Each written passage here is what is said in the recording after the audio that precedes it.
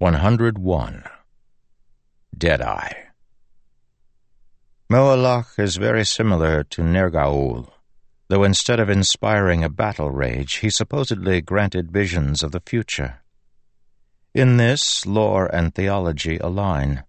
Seeing the future originates with the unmade and is from the enemy. From Hessi's Mythica, page 143. Adolin tugged at the jacket standing in Captain Eco's cabin. The Spren had lent the room to him for a few hours. The jacket was too short, but was the biggest the Spren had. Adolin had cut off the trousers right below the knees, then tucked the bottoms into his long socks and tall boots. He rolled the sleeves of the jacket up to match, approximating an old style from Thelina. The jacket still looked too baggy. Leave it unbuttoned, he decided. The rolled sleeves look intentional that way. He tucked his shirt in, pulled the belt tight. Good by contrast? He studied it in the captain's mirror. It needed a waistcoat. Those, fortunately, weren't too hard to fake. Eco had provided a burgundy coat that was too small for him. He removed the collar and sleeves, stitched the rough edges under, then slid it up the back. He was just finishing it up, with some laces on the back, when Eco checked in on him. Adolin buttoned on the improvised waistcoat, threw on the jacket, then presented himself with hands at his sides. "Very nice," Eco said. "You look like an honor spren going to a feast of light." "Thanks," Adolin said, inspecting himself in the small mirror. "The jacket needs to be longer, but I don't trust myself to let down the hems." Eco studied him with metal eyes, bronze with holes for the pupils, like Adolin had seen done for some statues. Even the Spren's hair appeared sculpted in place. Eco could almost have been a soul-cast king from an age long past. "You were a ruler among your kind, weren't you?" Eco asked. "Why did you leave? The humans we get here are refugees, merchants, or explorers, not kings." King? Was Adolin a king? Surely his father would decide not to continue with the abdication now that Elhokar had passed. "No answer," Eco said. "That is fine. But you were a ruler among them. I can read it in you. Highborn status is important to humans." "Maybe a little too important, eh?" Adolin said, adjusting the neck scarf he'd made from his handkerchief. "That is true," Eco said. "You are all human, and so none of you, regardless of birth, can be trusted with oaths. A contract to travel, that is fine, but humans will betray trust if it is given to them." The Spren frowned, then seemed to grow embarrassed, glancing away. "That was rude." "Rudeness doesn't necessarily imply untruth, though. I didn't mean an insult, regardless. You are not to be blamed. Betraying oaths is simply your nature as a human." "You don't know my father," Adolin said. Still, the conversation left him uncomfortable. Not because of Eco's words. Spren tended to say odd things, and Adolin didn't take offense. More, he felt his own growing worry that he might actually have to take the throne. He'd grown up knowing it could happen, but he'd also grown up wishing, desperately, that it never would. In his quiet moments, he'd assumed this hesitance was because a king couldn't apply himself to things like dueling and, well, enjoying life. What if it went deeper? What if he'd always known inconsistency lurked within him? He couldn't keep pretending he was the man his father wanted him to be. Well, it was moot anyway. Alethkar as a nation had fallen. He accompanied Eco back out of the captain's cabin onto the deck, walking over to Shallan, Kaladin, and Azure, who stood by the starboard whale. Each wore a shirt, trousers, and jacket they'd bought off the Reachers with Dun spheres. Dun gemstones weren't worth nearly as much on this side, but apparently trade with the other side did happen, so they had some value. Kaladin gaped at Adolin, looking down at his boots, then up at the neck scarf, then focusing on the waistcoat. That befuddled expression alone made the work worthwhile. "How?" Kaladin demanded. "Did you sew that?" Adolin grinned. Kaladin looked like a man trying to wear his childhood suit. He'd never buttoned that coat across his broad chest. Shallan fit her shirt and jacket better from a pure measurements standpoint, but the cut wasn't flattering. Azure looked far more normal without her dramatic breastplate and cloak. "I'd practically kill for a skirt," Shallan noted. "You're kidding," Azure said. "No. I'm getting tired of the way trousers rub my legs. Adolin, could you sew me a dress? Maybe stitch the legs of these trousers together?" He rubbed his chin, which had begun to sprout a blonde beard. "It doesn't work that way. I can't magic more cloth out of nothing. He trailed off as overhead the clouds suddenly rippled, glowing with a strange mother-of-pearl iridescence.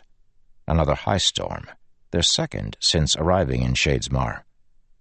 The group stopped and stared up at the dramatic light show. Nearby, the Reachers seemed to stand up more straight, move about their sailing duties more vigorously. "See," Azure said, "I told you. They must feed off it somehow." Shallan narrowed her eyes, then grabbed her sketchbook and stalked over to begin interviewing some of the Spren. Kaladin trailed away to join his Spren at the prow of the ship, where she liked to stand. Adolin often noticed him looking southward, as if anxiously wishing the ship to move more quickly. He lingered by the side of the ship, watching the beads crash away below. When he looked up, he found Azure studying him. "Did you really sew that?" she asked. "There wasn't much sewing involved," Adolin said. "The scarf and jacket hide most of the damage I did to the waistcoat, which used to be a smaller jacket." "Still," she said, "an unusual skill for a royal." "And how many royals have you known?" "More than some might assume." Adolin nodded. "I see. And are you enigmatic on purpose, or is it a kind of accidental thing?" Azure leaned against the ship's whale, breeze blowing her short hair. She looked more youthful when not wearing the breastplate and cloak. Mid-30s, maybe. "A little of both. I discovered when I was younger that being too open with strangers went poorly for me. But in answer to your question, I have known royals, including one woman who left it behind. Throne, family, responsibilities." "She abandoned her duty?" That was practically inconceivable. "The throne was better served by someone who enjoyed sitting on it." "Duty isn't about what you enjoy. It's about what is demanded of you in serving the greater good.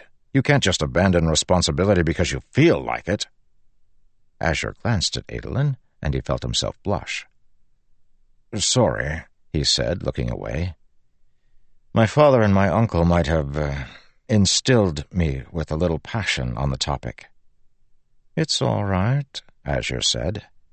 "Maybe you're right, and maybe there's something in me that knows it. I always find myself in situations like in Kholinar, leading the wall guard. I get too involved, then abandon everyone." "You didn't abandon the wall guard, Azure," Adolin said. "You couldn't have prevented what happened." "Perhaps. I can't help feeling that this is merely one in a long string of duties abdicated, of burdens set down, perhaps to disastrous results." For some reason, she put her hand on the pommel of her shard blade when she said that. Then she looked up at Adolin. "But of all the things I've walked away from, the one I don't regret is allowing someone else to rule. Sometimes the best way to do your duty is to let someone else, or someone more capable, try carrying it." Such a foreign idea. Sometimes you took up a duty that wasn't yours, but abandoning one?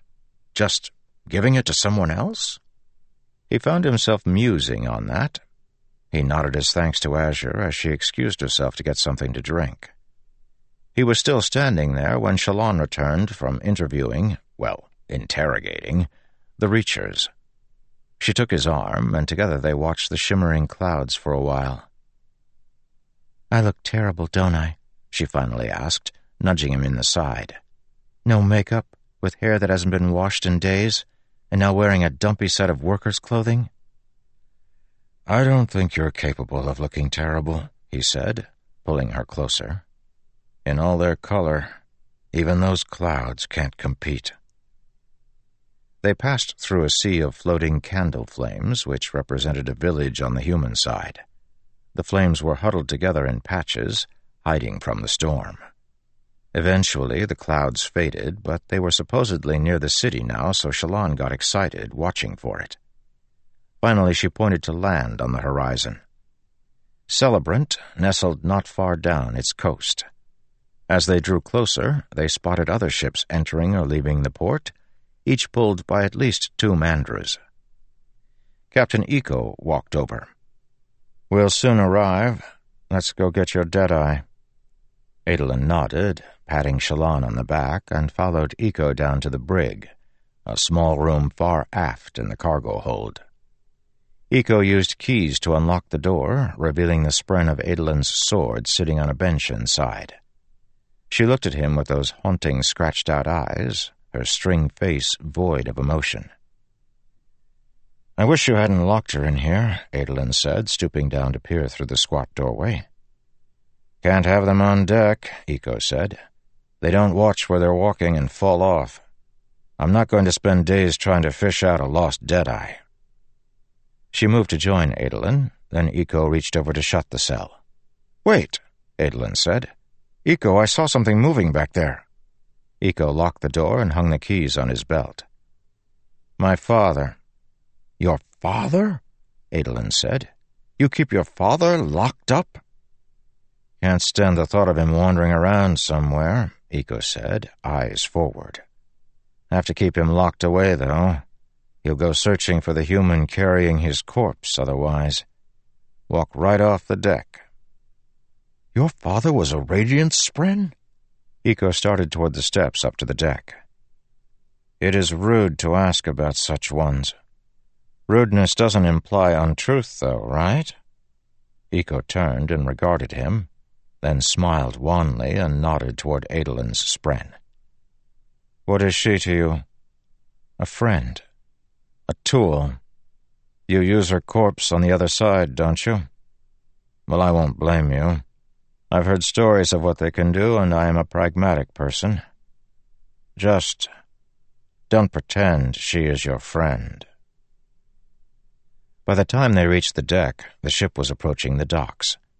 Iko started calling orders, though his crew clearly knew what to do already. The Celebrant docks were wide and large, longer than the city.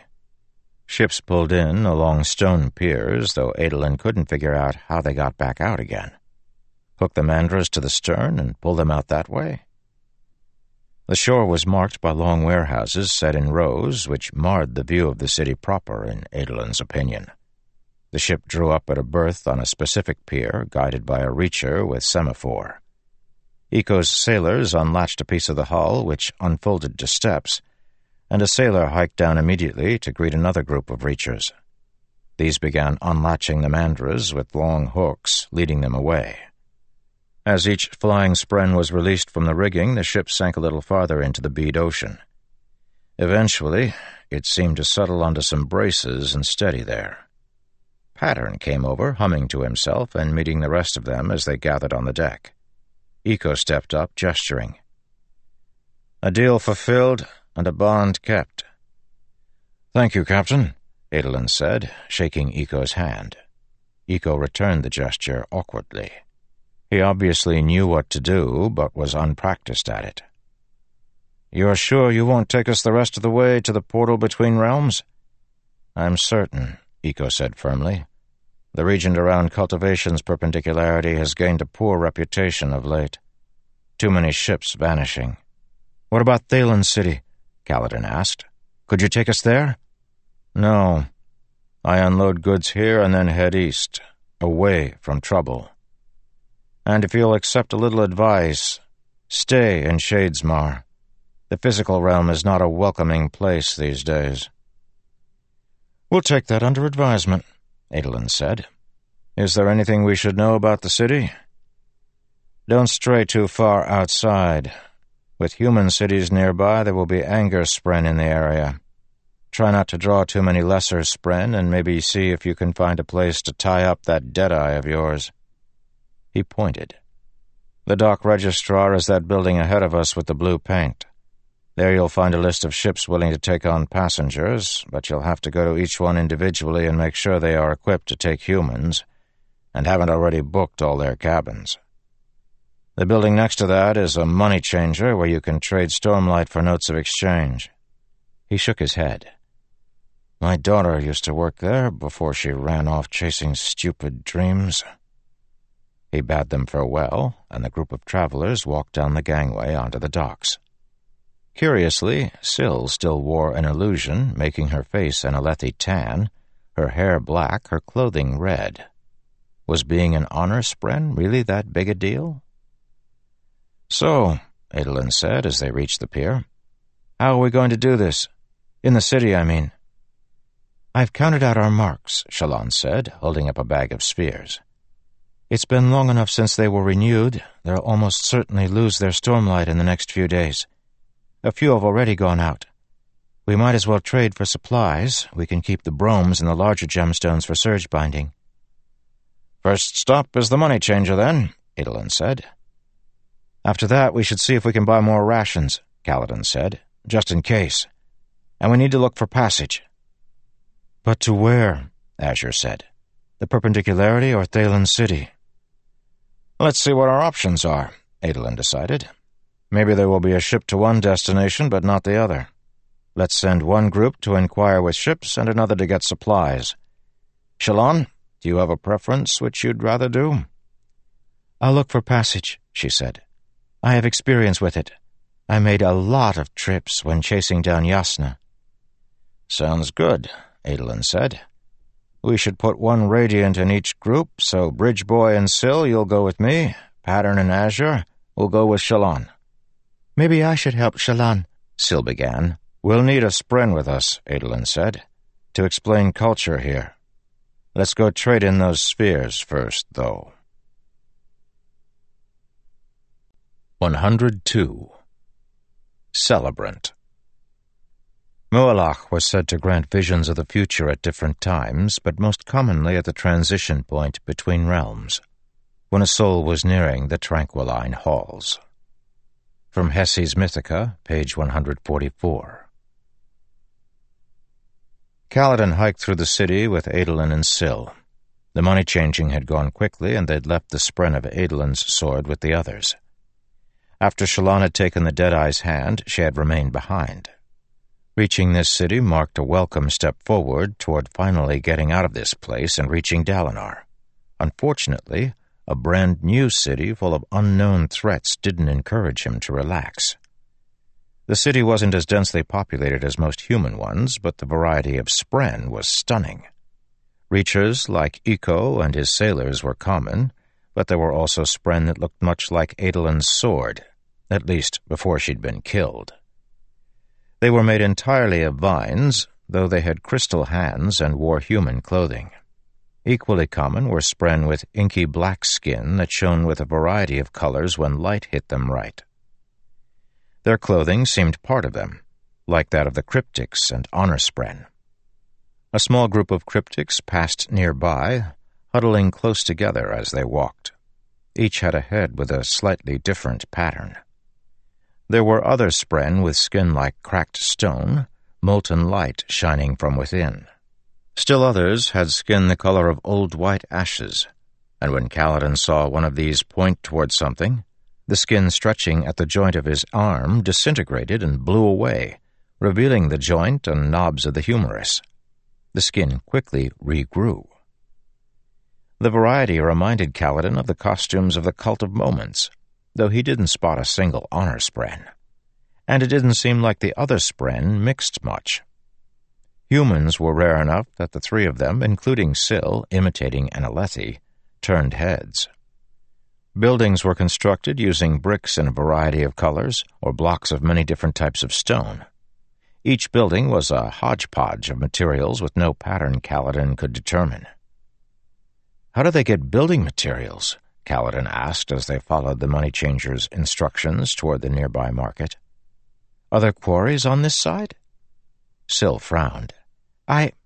She cocked her head. I'm not sure. I think maybe we make it appear on this side, somehow from yours, like Iko did with the ice." "They seem to wear whatever," Adolin said, pointing.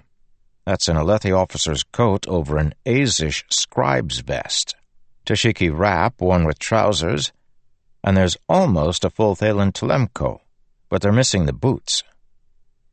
"No children," Kaladin noticed. "There have been a few," Syl said. "They just don't look little, like human children." "How does that even work?" Adolin said. "Well, it's certainly less messy than your method." She scrunched her face up. "We're made of power, bits of gods. There are places where that power coalesces and parts start to be aware. You go and then come back with a child, I think." Adolin chuckled. "What?" Kaladin asked. "That's actually not that different from what my nanny told me when I asked her where children came from.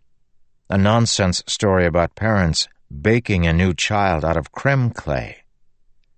"It doesn't happen often," Syl said as they passed a group of the ash-colored spren sitting around a table and watching the crowds. They eyed the humans with overt hostility, and one flicked fingers toward Kaladin. Those fingers exploded to bits of dust, leaving bones that grew back the flesh. "Raising children doesn't happen often?" Adolin asked. Syl nodded. "It's rare. Most spren will go hundreds of years without doing it." "Hundreds of years? Storms," Kaladin whispered, considering it. "Most of these spren are that old?" "Or older," Syl said. "But aging isn't the same with spren. Like time isn't. We don't learn as fast or change much without a bond."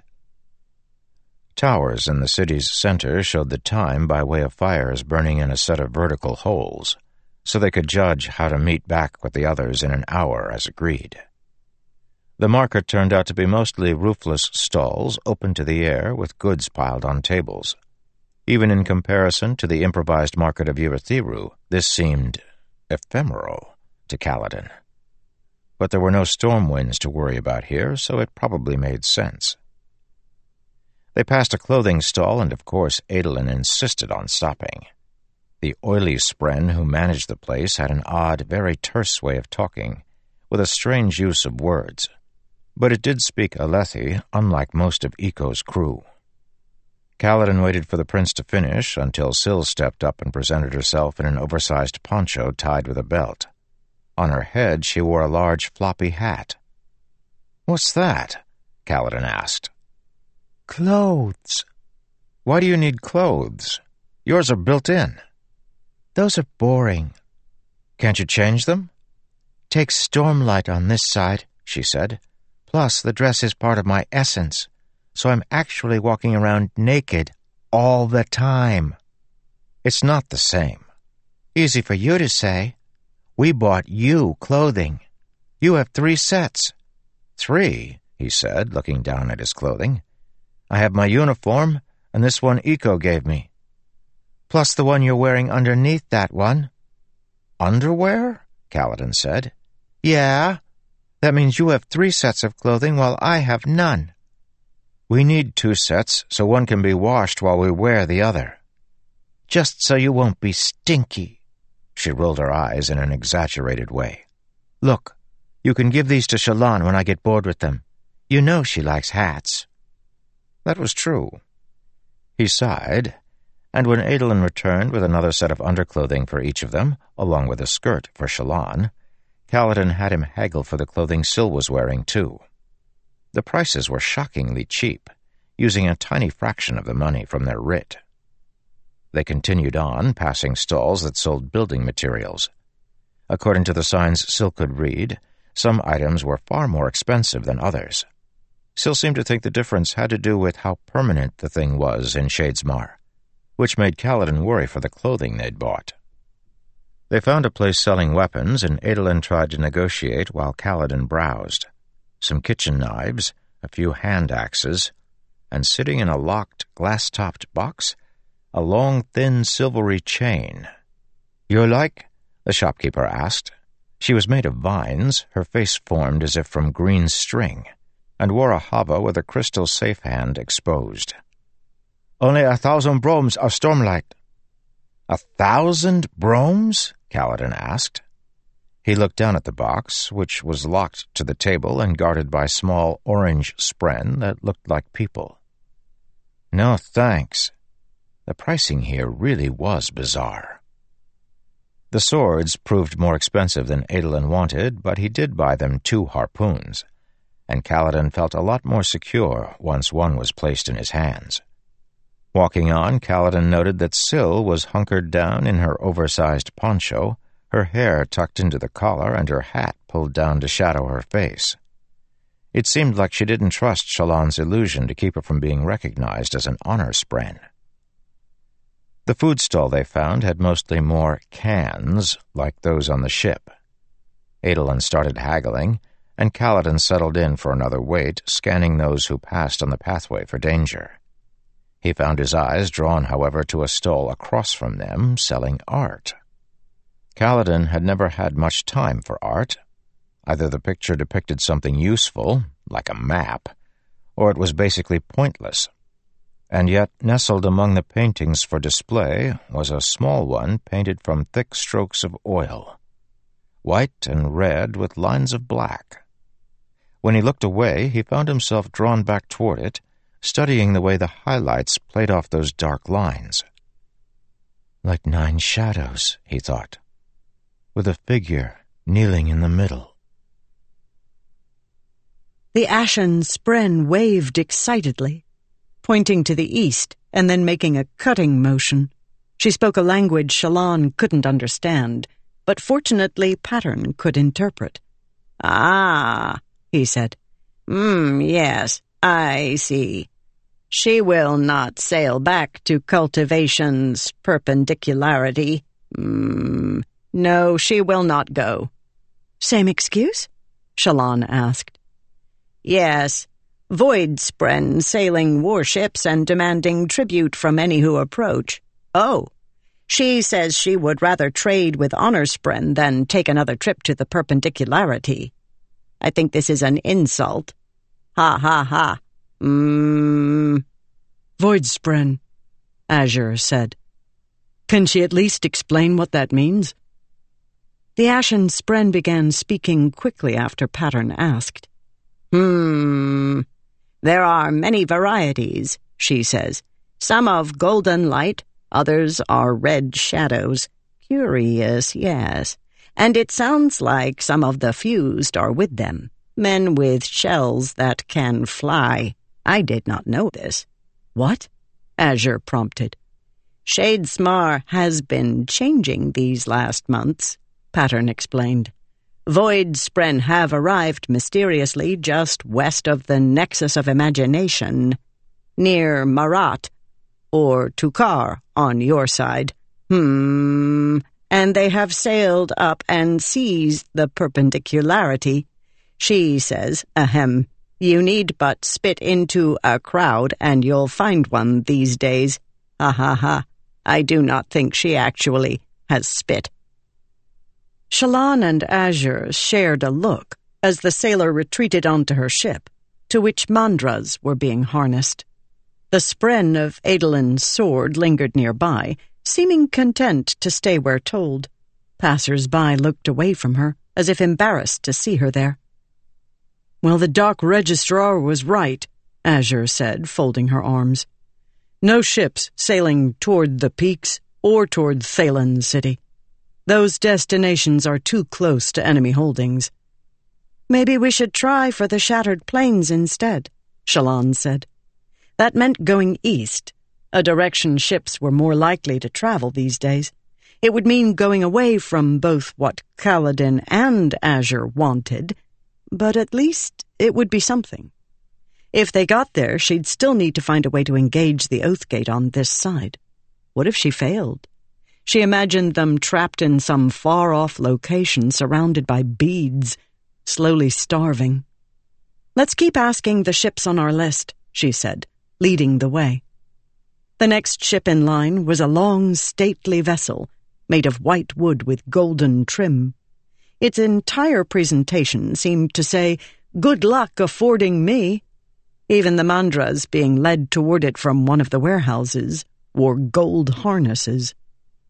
According to the list from the dock registrar, this was heading someplace called Lasting Integrity, which was to the southwest.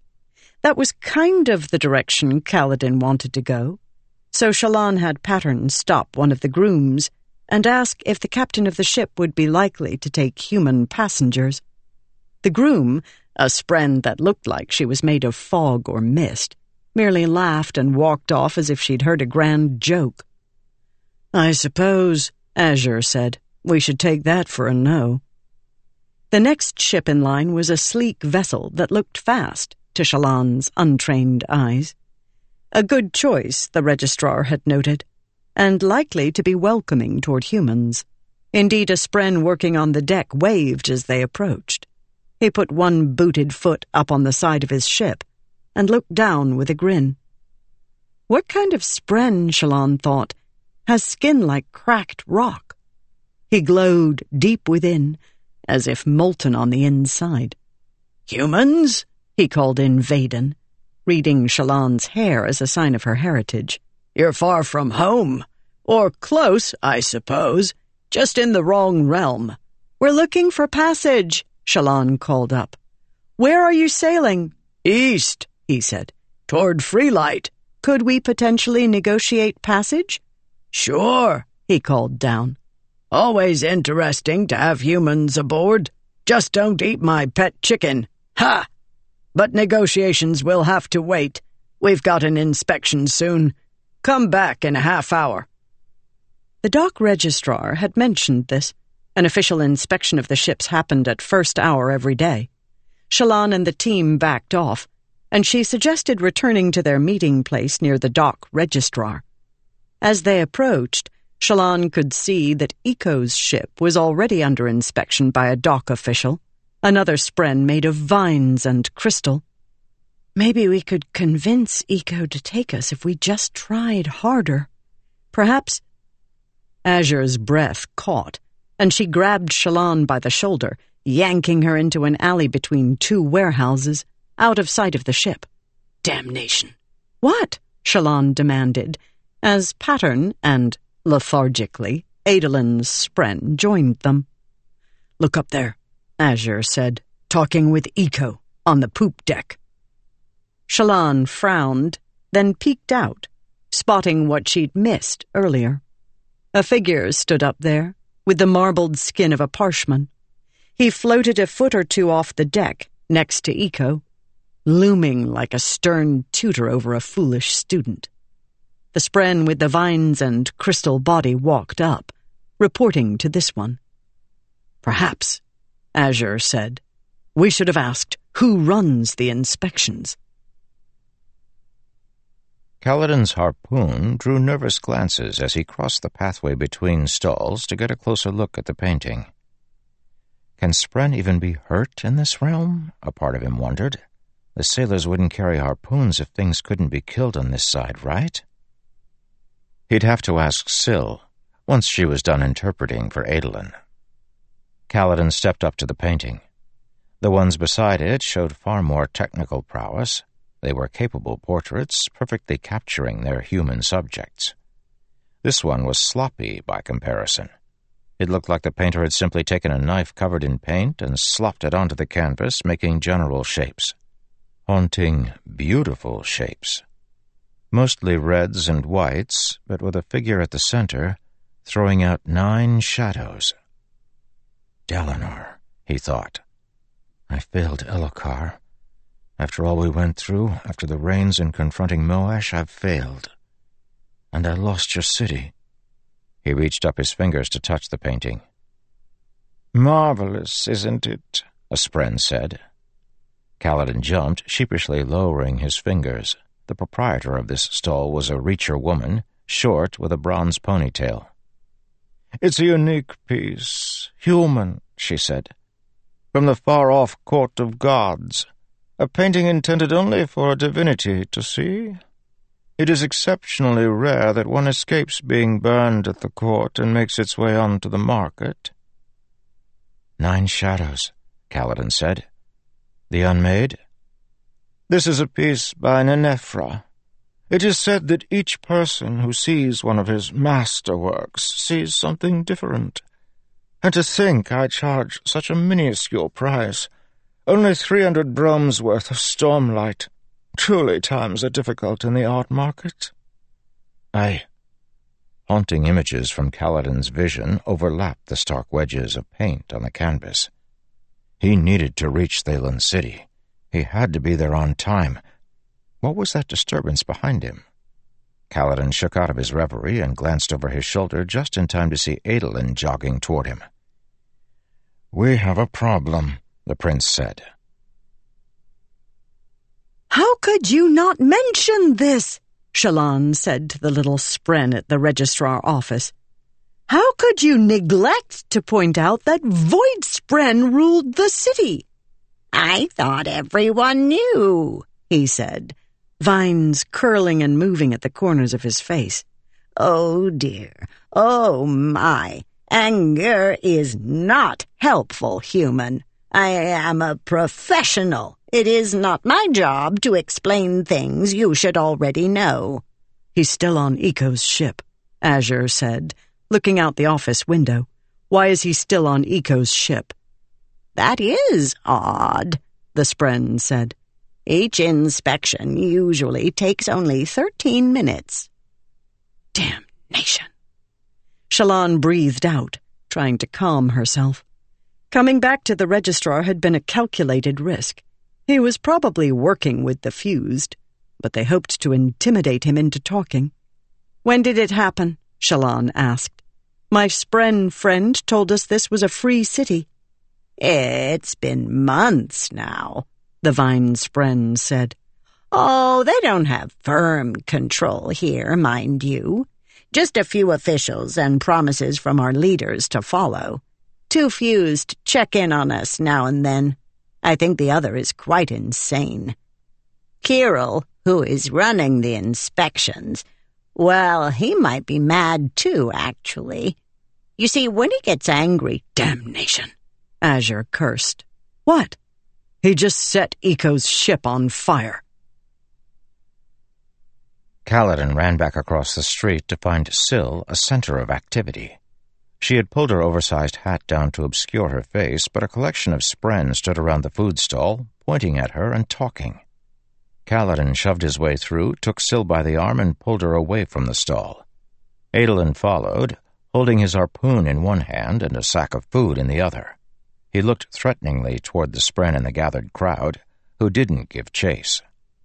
"They recognize you," Kaladin said to Syl, "even with the illusory skin color." Maybe." "Syl!" She held to her hat with one hand, her other arm in his hand as he towed her through the street. "So, you know how I mentioned I snuck away from the other honor spren?" "Yes."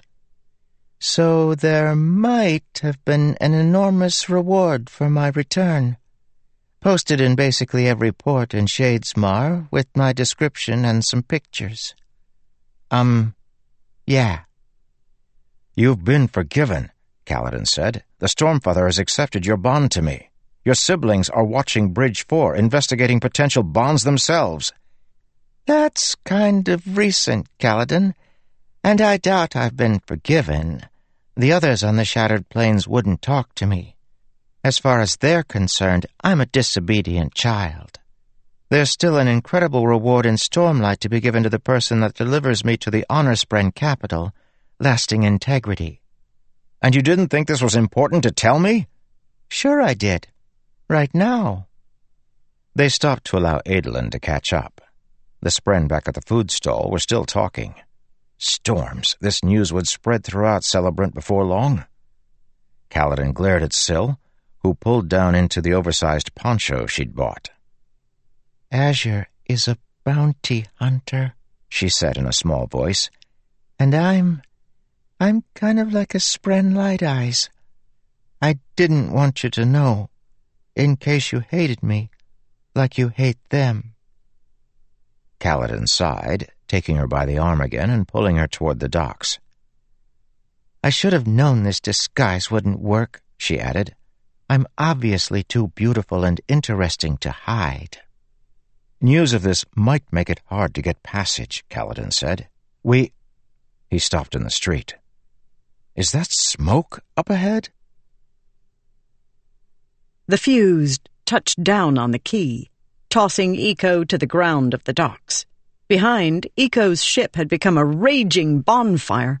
The other sailors and inspectors scrambled down the gangway in a frantic jumble. Shallan watched from the window. Her breath caught as the Fuse lifted a few inches off the ground, then glided toward the registrar's building. She sucked in stormlight by reflex. "Look frightened," she said to the others. She grabbed Adolin Spren by the arm and pulled her to the side of the clerk's room. The Fuse burst in and found them cringing, wearing the faces of sailors that Shallan had sketched. Pattern was the oddest one, his strange head needing to be covered by a hat to have any semblance of looking realistic. "Please don't notice we're the same sailors as on the ship. Please." The Fused ignored them, gliding up to the frightened Vinespren behind the desk. "That ship was hiding human criminals," Pattern whispered, translating the Fused's conversation with the registrar. "They had a hydrator and remnants of human food eaten on the deck. There are 2 or 3 humans, 1 honor spren and 1 ink spren. Have you seen these criminals?" The Vinespren cringed down by the desk. "They went to the market for needed supplies. They asked me for ships that would get them passage to the Perpendicularity." "You hid this from me?"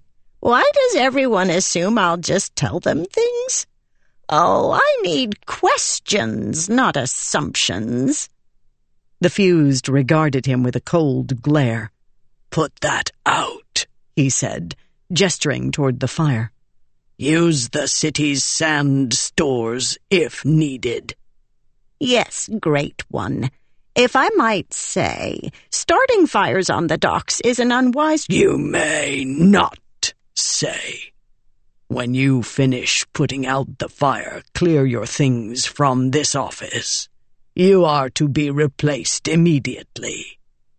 The Fused charged out of the room, letting in the scent of smoke.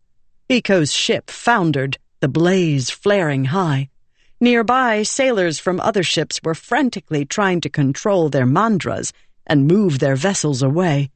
Oh my," said the Spren behind the desk. He looked to them. You are a Radiant? The old oaths are spoken again?" "Yes," Shallan said, helping Adolin Spren to her feet. The frightened little Spren sat up straighter. "Oh, glorious day! Glorious! We have waited so long for the honor of men to return." He stood up and gestured. "Go, please, get on a ship. I will stall, yes, I will, if that one comes back. Oh, but go quickly!" Kaladin sensed something on the air. Perhaps it was the flapping of clothing, familiar to him after hours spent riding the winds. Perhaps it was the postures of the people farther down the street. He reacted before he understood what it was, grabbing Syl and Adolin, pulling them all into a tent at the edge of the market. A Fused soared past outside, its shadow trailing behind, pointing the wrong direction. "Storms," Adolin said. "Nice work, Cal." The tent was occupied only by a single bewildered Spren made of smoke, looking odd in a green cap and what seemed to be horn-eater clothing. "Out," Kaladin said, the smell of smoke on the air filling him with dread. They hurried down an alleyway between warehouses, out onto the docks. Farther down, Eco's ship burned brilliantly. There was chaos on the docks as Spren ran in all directions, shouting in their strange language. Syl gasped, pointing at a ship bedecked in white and gold. "We have to hide. Now!" "Honor Spren, Kaladin said. Yeah. Pull down your hat, go back into the alley. Kaladin scanned the crowd. Adolin, do you see the others? No, he said. Ishar's soul, there's no water to put that fire out. It will burn for hours. What happened? One of Eco's sailors stepped from the crowd. I saw a flash from something the fused was holding. I think he intended to frighten Eco, but started the fire by accident. Wait, Kaladin thought. Was that Alethi? Shallan? He asked as 4 Reachers gathered around. I'm right here, said a different one. We are in trouble. The only ship that might have agreed to give us passage is that one there. The one sailing away at full speed, Kaladin said with a sigh. Nobody else would consider taking us on, Azure said, and they were all heading the wrong directions anyway. We're about to be stranded. We could try fighting our way onto a ship, Kaladin said. Take control of it, maybe? Adolin shook his head. I think that would take long enough and make enough trouble that the fused would find us. Well, maybe I could fight him, Kaladin said. Only one enemy. I should be able to take him. Using all our stormlight in the process? Shallan asked. I'm just trying to think of something. Guys, Syl said, I might have an idea. A great, bad idea. The fused went looking for you, Shallan said to Kaladin. It flew to the market. It passed us. Guys. Not for long, though. It's going to turn around soon. Turns out Syl has a bounty on her head. Guys. We need a plan, Kaladin said. If nobody... He trailed off. Syl had started running toward the majestic white and gold ship, which was slowly being pulled away from the docks. She threw down her poncho and hat, then screamed up at the ship while running along the pier beside it. Hey, she screamed. Hey, look down here. The vessel stopped ponderously, handlers slowing its mandras. 3 blue-white honor-spren appeared at the side, looking down with utter shock. Sylfrena? The ancient daughter? One shouted. That's me, she shouted back. You'd better catch me before I scamper away. Wow, I'm feeling capricious today. I might just vanish again, off to where nobody can find me. It worked. A gangway dropped, and Syl scrambled up onto the ship, followed by the rest of them. Kaladin went last, watching nervously over his shoulder, expecting the fuse to come after them at any moment. It did, but it stopped at the mouth of the alleyway, watching them board the ship. Honor-spren gave it pause, apparently. Aboard, Kaladin discovered that most of the sailors were those spren made of fog or mist. One of these was tying Syl's arms together with rope. Kaladin tried to intervene, but Syl shook her head. Not now, she mouthed. Fine. He would argue with the honor-spren later. The ship pulled away, joining others that fled the city.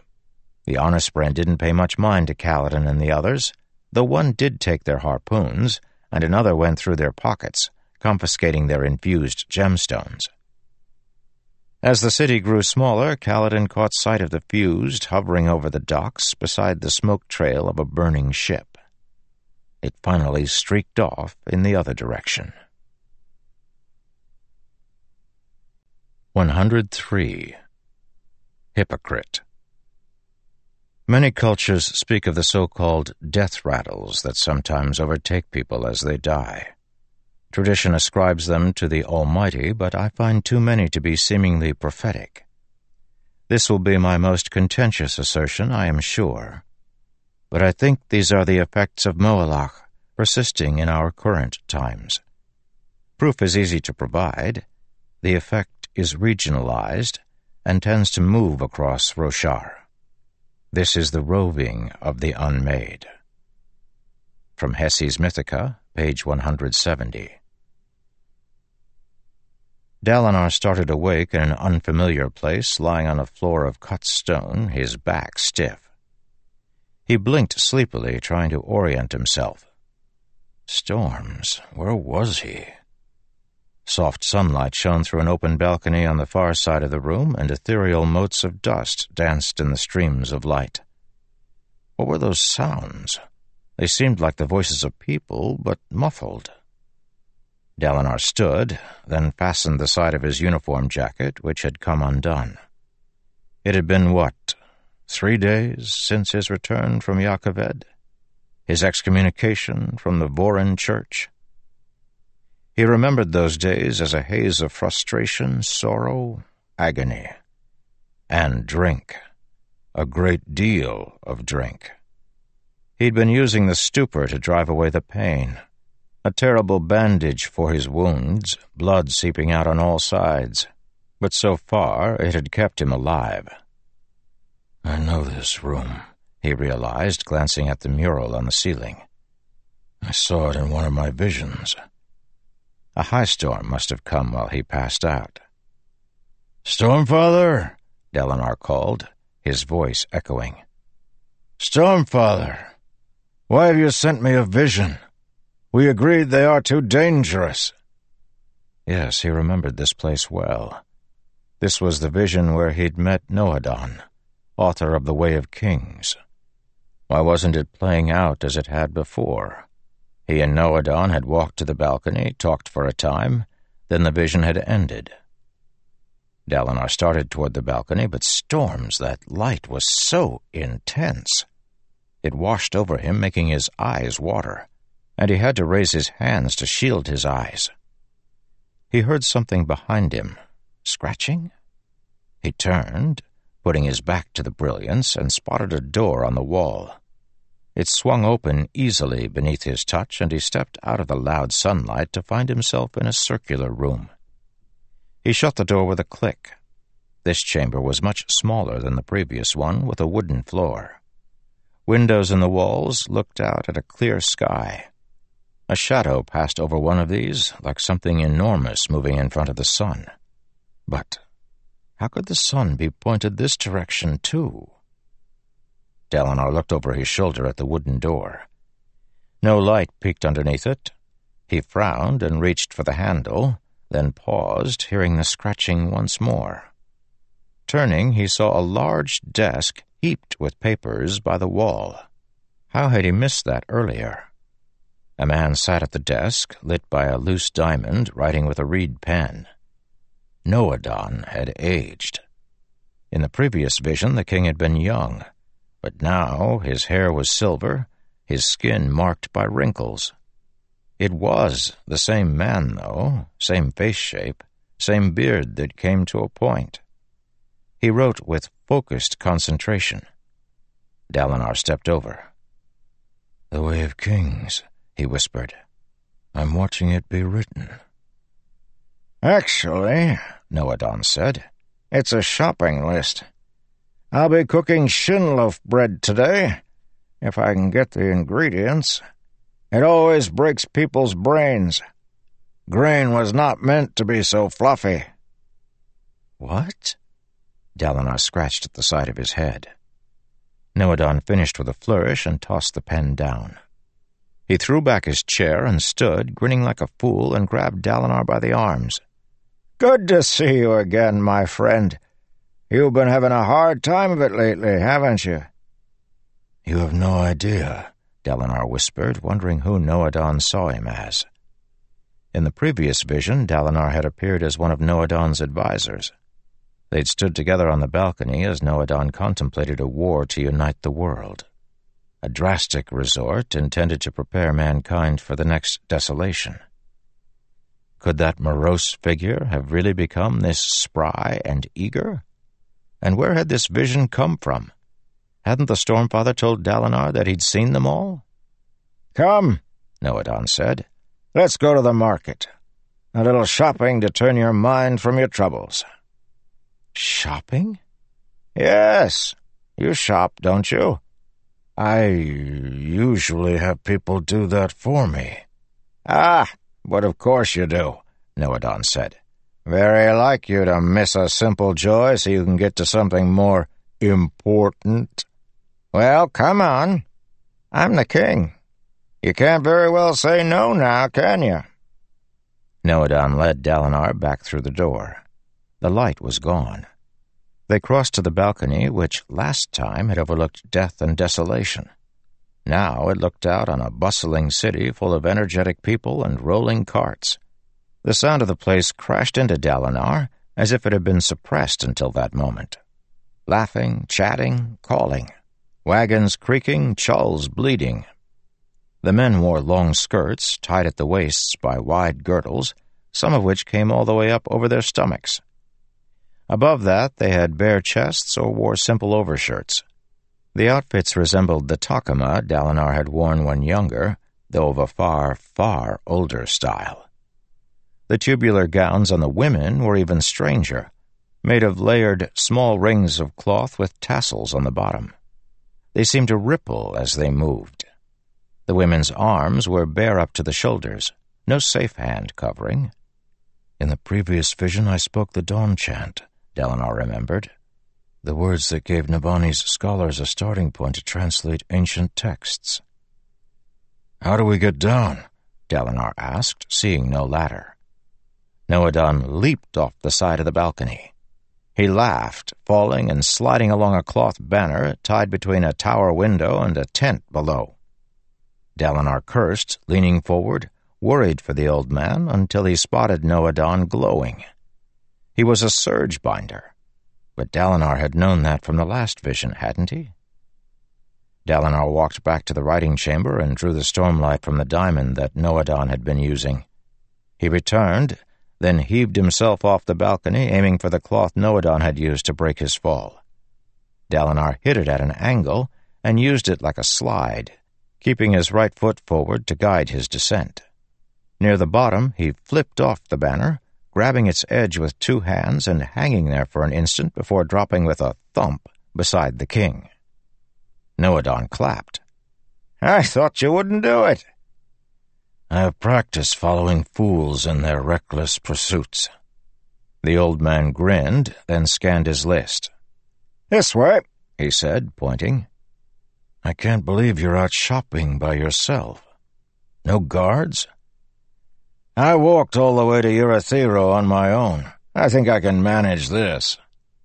"You didn't walk all the way to Urithiru," Dalinar said. "You walked to one of the Oath Gates, then took that to Urithiru." "Misconception," Noadan said. "I walked the whole way, though I did require some help to reach Urithiru's caverns. That is no more a cheat than taking a ferry across a river." He bustled through the market, and Dalinar followed, distracted by the colorful clothing everyone was wearing. Even the stones of the buildings were painted in vibrant colors. He'd always imagined the past as dull. Statues from ancient times were weathered, and he'd never considered that they might have been painted so brightly. What of Noadan himself? In both visions, Dalinar had been shown someone he did not expect. The young Noadan, considering war, now the elderly one, glib and whimsical. Where was the deep-thinking philosopher who had written The Way of Kings? "Remember," Dalinar told himself, "this isn't really him.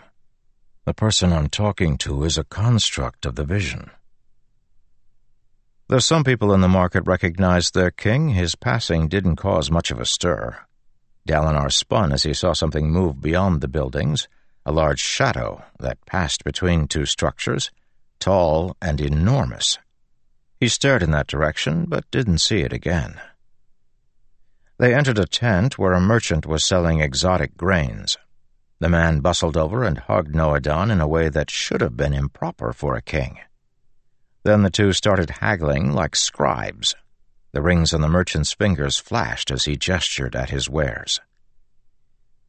Dalinar lingered near the side of the tent, taking in the scents of the grains in the sacks. Outside, something made a distant thud, then another. The ground shook, but nobody reacted. "No, Your Majesty?" Dalinar asked. Noadan ignored him. A shadow passed over the tent. Dalinar ducked, judging the form of the shadow, the sounds of crashing footfalls. "Your Majesty!" he shouted, fear-spren growing up around him. "We're in danger!" The shadow passed, and the footfalls grew distant. "Deal," Noadan said to the merchant. "And well argued, you swindler. Make sure to buy Lani Something nice with the extra spheres you got off me." The merchant bellowed a laughing reply. "You think you got the worst of that? Storms, your majesty. You argue like my grandmother when she wants the last spoonful of jam." "Did you see that shadow?" Dalinar asked Nohadon. "Have I told you," Nohadon replied, "where I learned to make shin loaf bread? It wasn't in Shin Kak Nish, if that's what you were going to reply." Dalinar looked in the direction the enormous shadow had gone. "No, you haven't told me." "It was at war," Nohadon said, "in the West. One of those senseless battles in the years following the desolation. I don't even remember what caused it. Someone invaded someone else, and that threatened our trade through Makabakam, so off we went. Well, I ended up with a scouting group on the edge of the Shin border, so you see I tricked you just now. I said I wasn't in Shin Kak Nish, and I wasn't. But I was right next to it. My troops occupied a small village beneath one of the passes.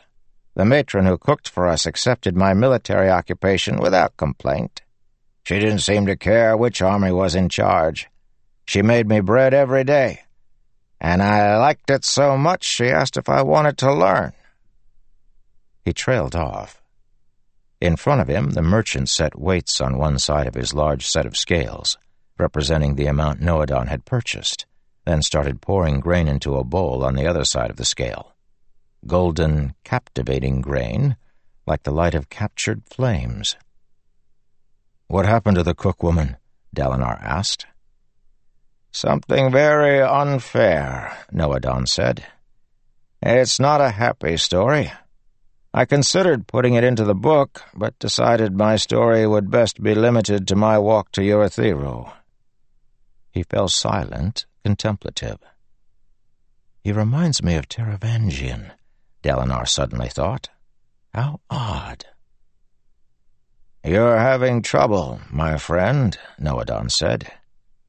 "Your life, like that of the woman, is unfair." "Being a ruler is a burden, not merely a privilege," Dalinar said. "You taught me that. But storms, Nohadon. I can't see any way out. We've gathered the monarchs, yet the drums of war beat in my ears, demanding. For every step I make with my allies, we seem to spend weeks deliberating. The truth whispers in the back of my mind. I could best defend the world if I could simply make the others do as they should." Nohadon nodded. "So why don't you?" "You didn't." "I tried and failed. That led me to a different path." "You're wise and thoughtful. I'm a warmonger, Nohadon. I've never accomplished anything without bloodshed." He heard them again, the tears of the dead, Evi, the children, flames burning a city. He heard the fire roar in delight at the feast. The merchant ignored them, busy trying to get the grain to balance. The weighted side was still heavier.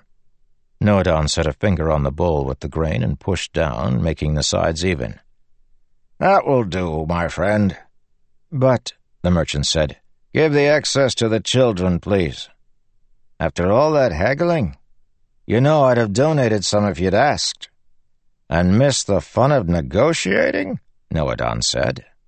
He borrowed the merchant's pen, then crossed an item off his list. "There is satisfaction," he said to Dalinar, "in creating a list of things you can actually accomplish, then removing them one at a time. As I said, a simple joy." "Unfortunately, I'm needed for bigger things than shopping." "Isn't that always the problem? Tell me, my friend, you talk about your burdens and the difficulty of the decision. What is the cost of a principle?" "The cost? There shouldn't be a cost to being principled." "Oh? What if making the right decision created a spren who instantly blessed you with wealth, prosperity, and unending happiness? What then? Would you still have principles? Isn't a principle about what you give up, not what you gain?" "So it's all negative?" Dalinar said. Are you implying that nobody should have principles because there's no benefit to them? Hardly, Noadon said.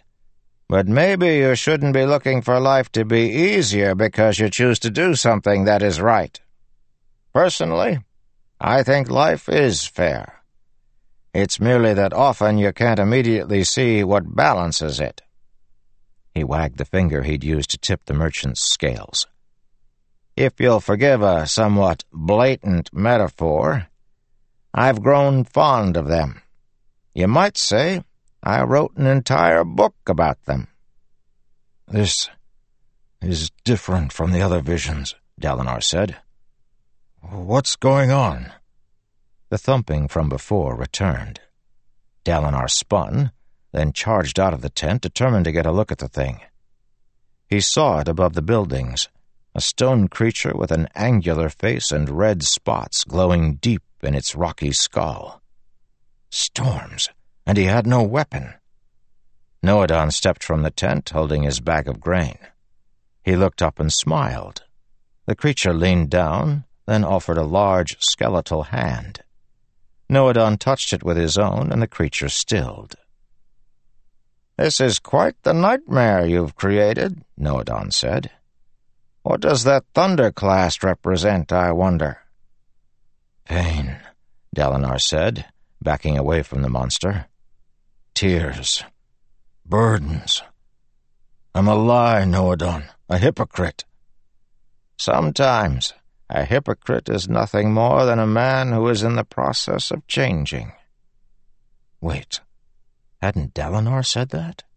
Back when he'd felt stronger? More certain? Other thumps sounded in the city, hundreds of them. Creatures approaching from all sides, shadows in the sun. "All things exist in 3 realms, Dalinar," Noadon said. "The physical, where you are now. The cognitive, what you see yourself as being. The spiritual, the perfect you, the person beyond pain and error and uncertainty." Monsters of stone and horror surrounded him, heads cresting roofs, feet crushing buildings. "You've said the oaths," Noadon called, "but do you understand the journey? Do you understand what it requires? You've forgotten one essential part, one thing that without which there can be no journey." The monsters slammed fists toward Dalinar, and he shouted, "What is the most important step a man can take?" Dalinar awoke, huddled in his bed in Urithiru, asleep in his clothing again. A mostly empty bottle of wine rested on the table. There was no storm. It hadn't been a vision. He buried his face in his hands, trembling. Something bloomed inside of him. A recollection. Not really a new memory, not one he'd completely forgotten, but it suddenly became as crisp as if he'd experienced it yesterday. The night of Gavilar's funeral. 104. Strength. Ashurtmarn, the heart of the revel, is the final of the 3 great, mindless unmade. His gift to men is not prophecy or battle focus, but a lust for indulgence. Indeed, the great debauchery recorded from the court of Bayala in 480, which led to dynastic collapse, might be attributable to the influence of Ashurtmarn. From Hessi's Mythica, page 203. Navani Kholin had some practice holding a kingdom together. During Gavilar's last days he had gone strange. Few knew how dark he'd grown, but they had seen the eccentricity. Jasnah had written about that, of course. Jasnah somehow found time to write about everything, from her father's biography to gender relations to the importance of Chull breeding cycles on the southern slopes of the Horneater Peaks. Navani strode through the hallways of Urithiru, joined by a nice burly group of Bridge 4 windrunners. As Gavilar had grown more and more distracted, Navani herself had worked to keep squabbling light eyes from sundering the kingdom. But that had been a different kind of danger from the one she faced today. Today, her work had implications not only for one nation, but for the entire world. She burst into a room deep within the tower, and the 4 Light Eyes seated there scrambled to their feet, all but Sebarial, who appeared to be flipping through a stack of cards bearing pictures of women in compromising positions. Navani sighed, then nodded as Aladar gave her a respectful bow, light glinting off his bald head. Not for the first time, Navani wondered if his thin mustache and the tuft of beard on his bottom lip were compensation for his lack of hair. Hatham was there as well, refined, with rounded features and green eyes. As usual, his fashion choices stood out from everyone else. Orange, today. Brightness Bethab had come representing her husband. The men in the army tended to disrespect him for letting her do so, but that ignored the fact that marrying Mishina for her political acumen had been a wise and calculated move. The 5 men of Bridge 4 arrayed themselves behind Navani. They'd been surprised when she'd asked them to escort her. They didn't yet understand the authority they lent the throne. The Knights Radiant were the new power in the world, and politics swirled around them like eddies in a river. "Bright Lords and Bright Lady," Navani said, "I've come at your request and am at your service." Aladar cleared his throat, sitting. "You know, Brightness, that we are the most loyal to your husband's cause.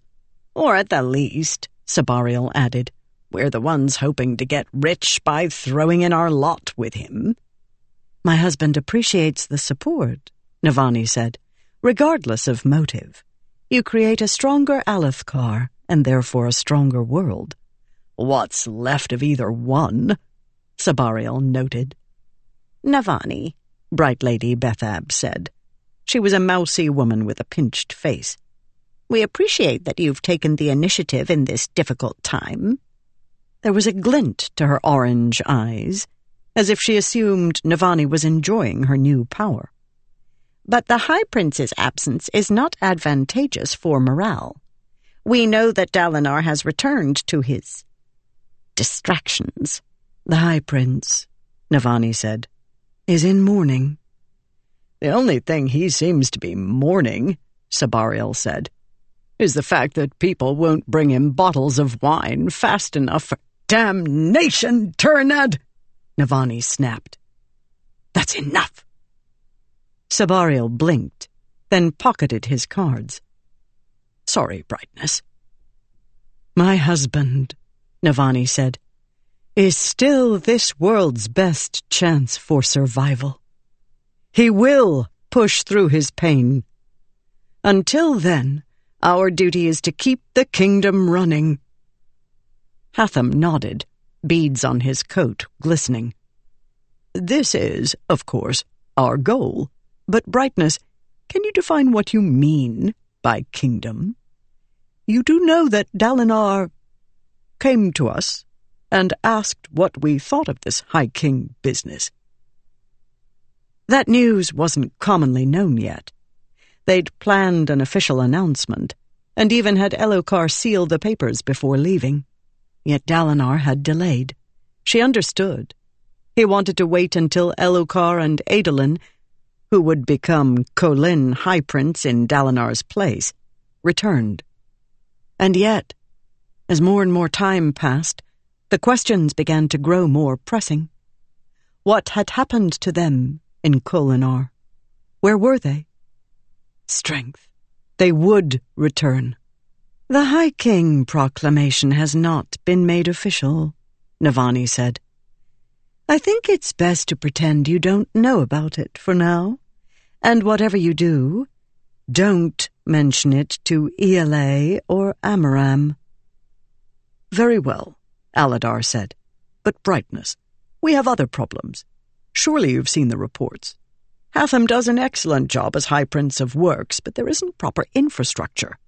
The tower has plumbing, but it keeps getting clogged, and the Soulcasters work themselves to exhaustion dealing with the waste."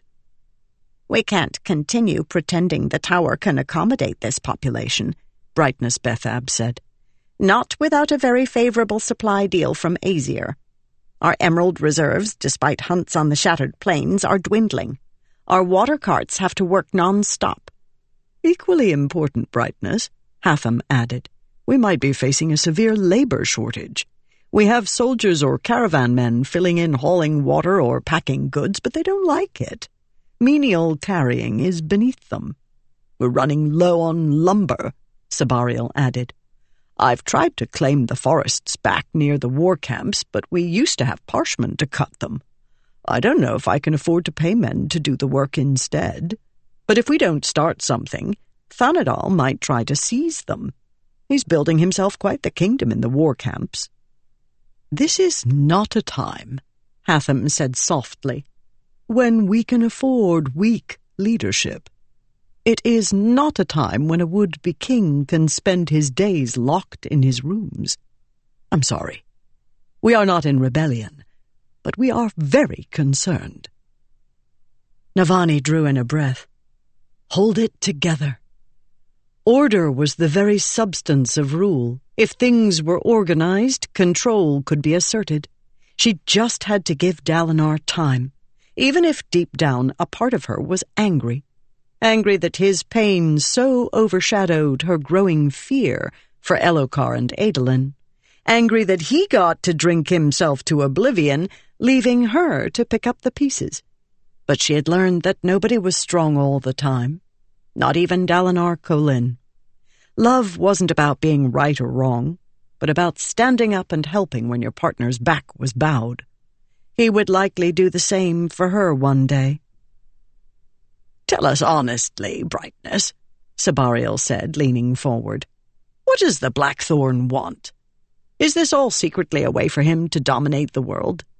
Storms. Even they worried about it. And why shouldn't they? It made so much sense. My husband wants unity, Navani said firmly, not dominion. You know as well as I do that we could have seized Thaylen City. That would have led to selfishness and loss. There is no path through conquest to facing our enemy together. Aladar nodded slowly. I believe you, and I believe in him. But how do we survive? Brightness Bethab said. This tower's gardens once grew food, Navani said. We will figure out how it was done and we will grow here again. The tower once flowed with water. The baths and lavatories prove that. We will delve into the secrets of their fabrials, and we will fix the plumbing problems. The tower is above the enemy's storm, supremely defensible and connected to the most important cities in the world.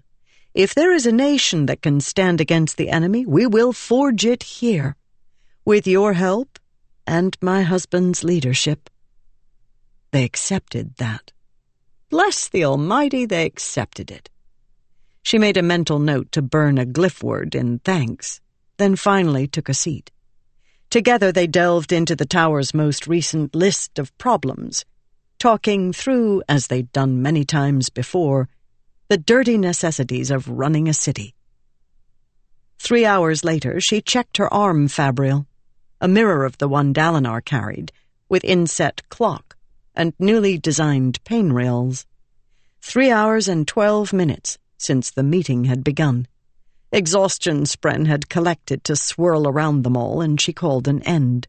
They'd hashed out their immediate problems and would summon their various scribes to offer specific revisions. This would keep everyone going a little longer. And bless them, these four did want the coalition to work. Aladar and Sabariel, for all their flaws, had followed Dalinar into the Dark of the Weeping and found damnation waiting there. Hatham and Bethab had been at the advent of the new storm and could see that Dalinar had been right. They didn't care that the Blackthorn was a heretic, or even whether he usurped the throne of Alethkar. They cared that he had a plan for dealing with the enemy, long-term. After the meeting broke, Navani walked off down the strata-lined hallway, trailed by her bridgeman guards, 2 of whom carried sapphire lanterns. I do apologize, she noted to them, for how boring that must have been. We like boring, Brightness, Leighton, their leader today, said. He was a stocky man with short, curly hair. "Hey, Hobber, anyone try to kill you in there?" The gap-toothed bridgeman grinned his reply. "Does Huyo's breath count?" "See, Brightness?" Leighton said.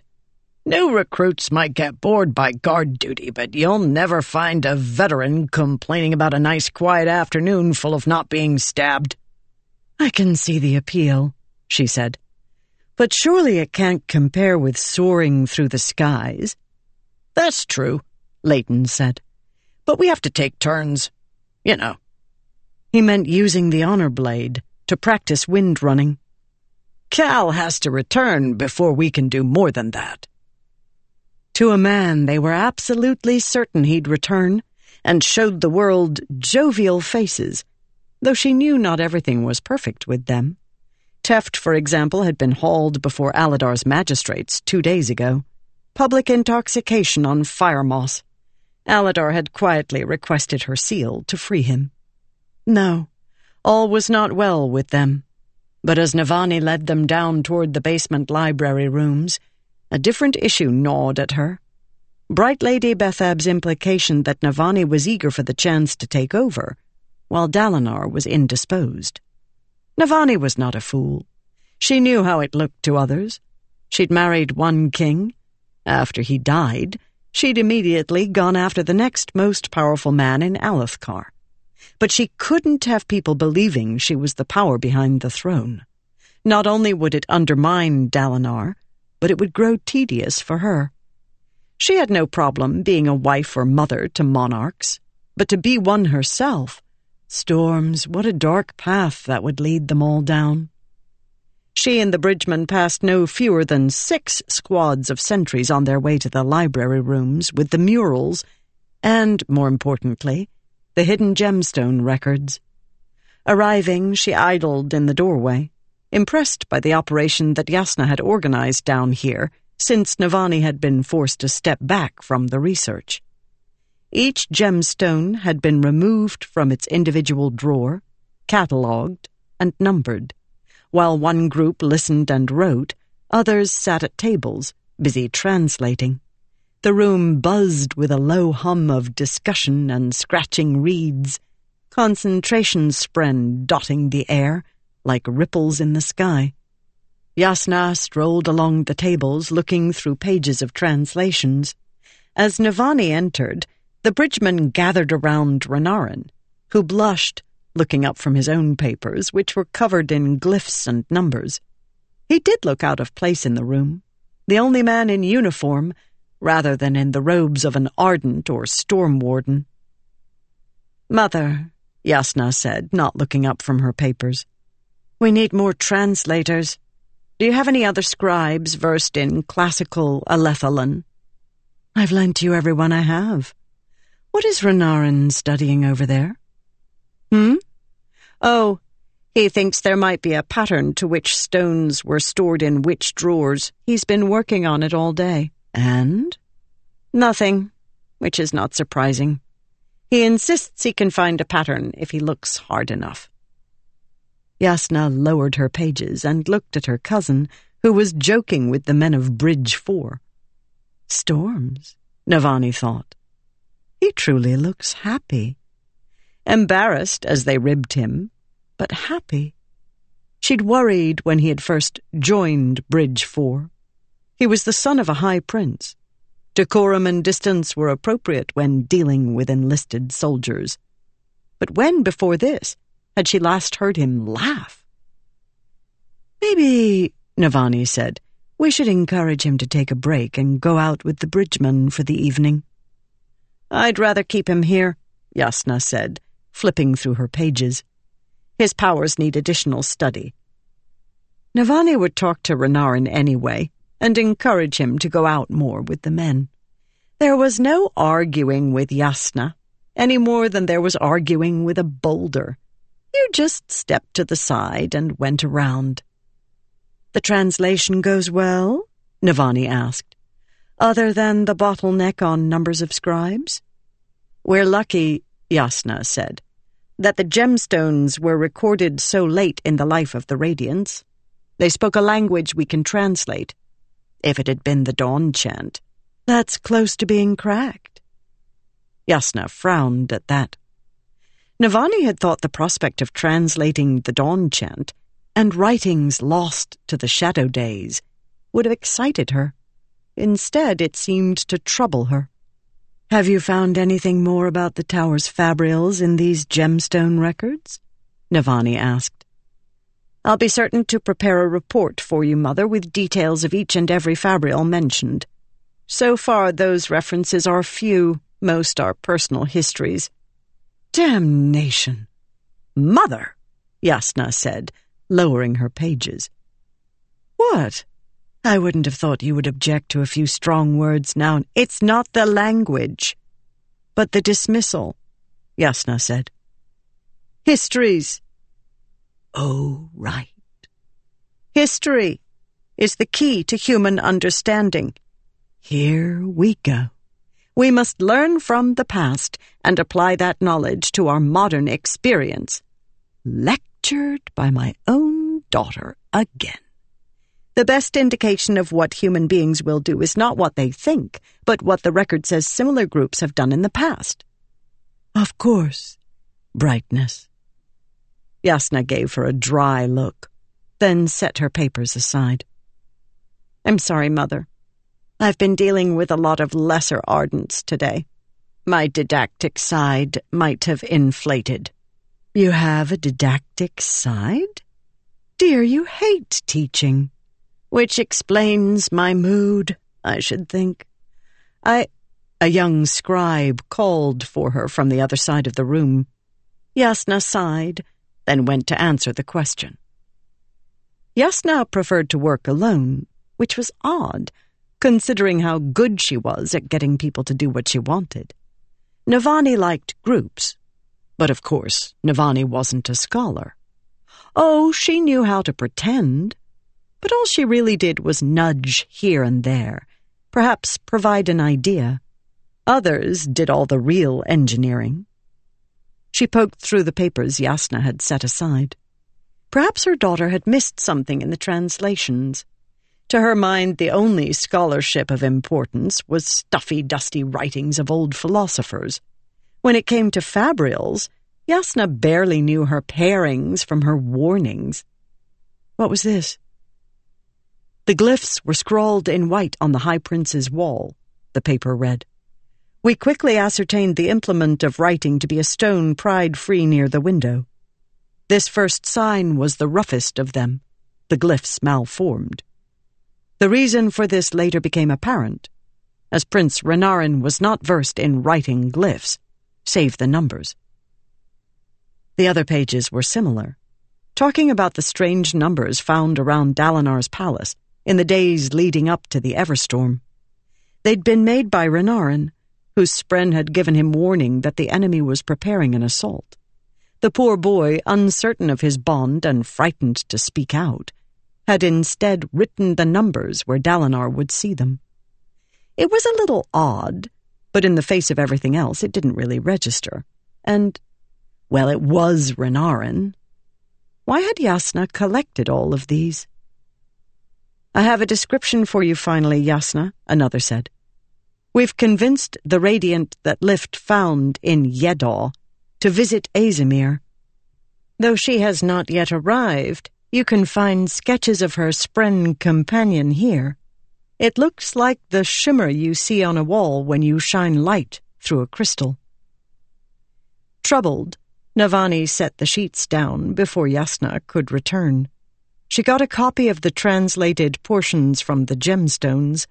Several young scribes were assigned to making these available, then slipped out to go check on Dalinar.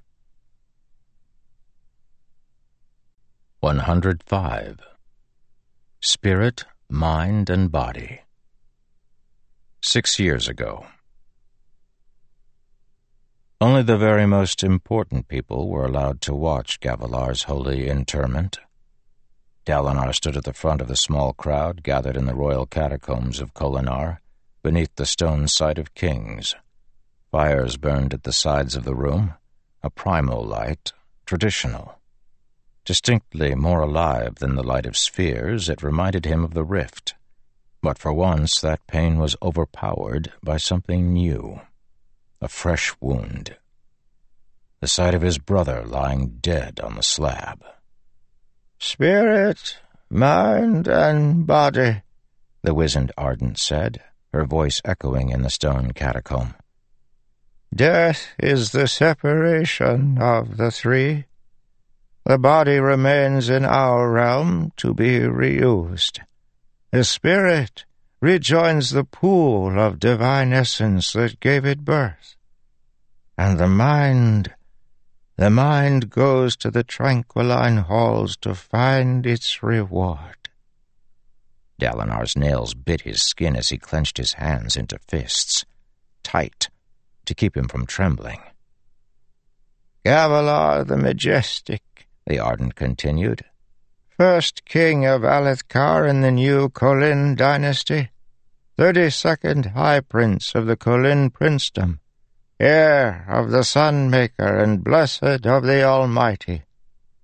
His accomplishments will be lauded by all, and his dominion extends to the hereafter.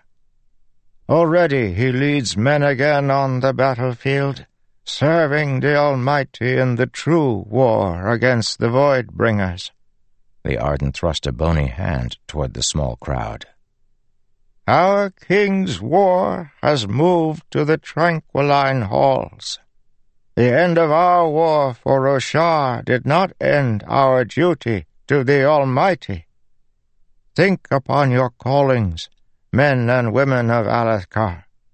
Think of how you might learn here and be of use in the next world." Yevana would use any available opportunity to preach. Dalinar clenched his hands tighter, angry at her, angry at the Almighty. Dalinar should not have lived to see his brother die. This was not the way it should have gone. He felt eyes on his back, collected high princes and wives, important Ardents, Navani, Yasna, Elhokar, Aesidon, Dalinar's sons. Nearby, High Prince Sabario glanced at Dalinar, eyebrows raised. He seemed to be expecting something. "I'm not drunk, you idiot," Dalinar thought. "I'm not going to make a scene to amuse you." Things had been going better lately. Dalinar had started controlling his vices. He'd confined his drinking to monthly trips away from Kholinar, visiting outer cities. He said the trips were to let Elhokar practice ruling without Dalinar looking over his shoulder, as Gavilar had been spending more and more time abroad. But during those trips, Dalinar drank himself to oblivion, letting himself escape the sounds of children crying for a few precious days. Then, when he returned to Kholinar, he controlled his drinking. And he'd never again yelled at his sons, as he had at poor Renarin during that day on the way back from the Shattered Plains. Adolin and Renarin were the only pure remnant of Evi. "If you control your drinking when back in Kholinar," a part of him challenged, "what happened at the feast? Where were you when Gavilar was fighting for his life?" "We must use King Gavilar as a model for our own lives," the Ardent was saying. "We must remember that our lives are not our own.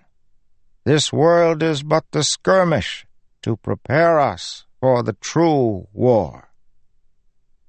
"And after that?" Dalinar asked, looking up from Gavilar's corpse. The Ardent squinted, adjusting her spectacles. "High Prince Dalinar?" "After that, what?" Dalinar said. "After we win back the Tranquiline Halls, what then? No more war?" "Is that when we finally get to rest?" "You needn't worry, Blackthorn," Yevena said. "Once that war is won, the Almighty will certainly provide for you another conquest." She smiled comfortingly, then moved on to the ritual sayings. A series of Kedeks, some traditional, others composed by female family members for the event. Ardents burned the poems as prayers in braziers. Dalinar looked back down at his brother's corpse, which stared upward, lifeless blue marbles replacing his eyes. "Brother," he'd said, "follow the codes tonight. There is something strange upon the winds." Dalinar needed something to drink, Stormit. "You, always about dreams. My soul weeps. Farewell, weeping soul. My dreams about always you." The poem slapped him harder than the others. He sought out Navani and knew instantly that the Ketek had been hers. Gazing straight ahead, she stood with one hand on Elhokar's, King Elhokar's, shoulder. So beautiful. Next to her, Jasnah stood with arms wrapped around herself, eyes red. Navani reached toward her, but Jasnah pulled away from the others and stalked off toward the palace proper. Dalinar wished he could do the same, but instead drew himself to attention. It was over. He'd never have a chance to live up to Gavilar's expectations. Dalinar would live the rest of his life as a failure to this man whom he had loved so dearly. The hall grew still, quiet save for the crinkling sound of paper burning in the fires. The Soulcaster stood up, and old Yavenna stepped hastily backward. She wasn't comfortable with what was coming next. None of them were, judging by the shuffling feet, the coughs into hands. The Soulcaster might have been male, might have been female. Hard to say with that hood up over their face. The skin beneath was colored like granite, cracked and chipped, and seemed to glow from within. The Soulcaster regarded the corpse, head cocked, as if surprised to find a body here. They ran their fingers along Gavilar's jaw, then brushed the hair off his forehead. "The only part of you that is true," the Soulcaster whispered, tapping a stone that had replaced one of the king's eyes. Then light emerged as the Soulcaster drew their hand from their pocket, revealing a set of gemstones bound into a fabrial. Dalinar didn't look away, despite how the light made his eyes water. He wished he'd taken a drink or two before coming. Was he really supposed to watch something like this while sober? The Soulcaster touched Gavilar on the forehead, and the transformation happened instantly. One moment Gavilar was there, the next he had become a statue. The Soulcaster slipped a glove onto their hand, while other Ardents hurried to remove the wires that had held Gavilar's body in position. They used levers to tip him carefully forward until he was standing, holding a sword with point toward the ground, his other hand outstretched. He stared toward eternity, crown on his head, the curls of his beard and hair preserved delicately in the stone. A powerful pose. The mortuary sculptors had done a fantastic job. The Ardents pushed him back into an alcove where he joined the lines of other monarchs, most of them high princes of the Kholin princedom. He would be forever frozen here, the image of a perfect ruler in his prime. Nobody would think of him as he'd been that terrible night, broken from his fall, his grand dreams cut short by treason. "I'll have vengeance, Mother," Elhokar whispered. "I'll have it." The young king spun toward the gathered light eyes, standing before his father's outstretched stone hand. "You've each come to me privately to give support. Well, I demand you swear it in public. Today, we make a pact to hunt those who did this. Today, Alethkar goes to war." He was greeted by stunned silence. "I swear it," Toril Sadeas said. "I swear to bring vengeance to the traitorous Parshman, Your Majesty. You can depend upon my sword." Good, Dalinar thought, as others spoke up. This would hold them together. Even in death, Gavilar provided an excuse for unity. Unable to stand that stone visage any longer, Dalinar left, stumping into the corridor toward the palace proper. Other voices echoed after him as high princes swore. If Elhokar was going to chase those Parshendi back toward the plains, he'd expect the Blackthorn's help. But Dalinar hadn't been that man for years. He patted his pocket, looking for his flask. Damnation. He pretended he was better these days, kept telling himself he was in the process of finding a way out of this mess, of returning to the man he'd once been. But that man had been a monster. Frightening that nobody had blamed him for the things he'd done. Nobody but Ebby, who had seen what the killing would do to him. He closed his eyes, hearing her tears. "Father?" a voice said from behind. Dalinar forced himself to stand upright, turning as Adolin scrambled up to him. "Are you well, Father?" "Yes," Dalinar said. "I just need to be alone." Adolin nodded. Almighty above, the boy had turned out well, through little effort of Dalinar's. Adolin was earnest, likable, and a master of the sword. He was truly capable in modern Alethi society, where how you moved among groups was even more important than strength of arm. Dalinar had always felt like a tree stump in those kinds of settings. Too big, too stupid. "Go back," Dalinar said. "Swear for our house on this vengeance pact." Adolin nodded, and Dalinar continued onward, fleeing those fires below. Gavilar's stare judging him, the cries of people dying in the rift. By the time he reached the steps, he was practically running. He climbed one level, then another. Sweating, frantic, he raced through ornate hallways, past carved walls, sedate woods, and accusatory mirrors. He reached his chambers and scrabbled in his pockets for the keys. He'd locked the place tight. No more would Gavilar sneak in to take his bottles. Bliss waited inside. No, not bliss. Oblivion. Good enough. His hands wouldn't stop shaking. He couldn't. Follow the codes tonight. Dalinar's hands trembled, and he dropped the keys. There is something strange upon the winds. Screams for mercy. "Get out of my head. All of you, get out!" In the distance, a voice. "You must find the most important words a man can say." Which key was it? He got one into the lock, but it wouldn't turn. He couldn't see. He blinked, feeling dizzy. "Those words came to me from one who claimed to have seen the future," the voice said, echoing in the hallway. Feminine. Familiar. "How is this possible?" I asked in return. "Have you been touched by the void?" The reply was laughter. "No, sweet king. The past is the future, and as each man has lived, so must you. So I can but repeat what has been done before? In some things, yes. You will love, you will hurt, you will dream, and you will die. Each man's past is your future." "Then what is the point?"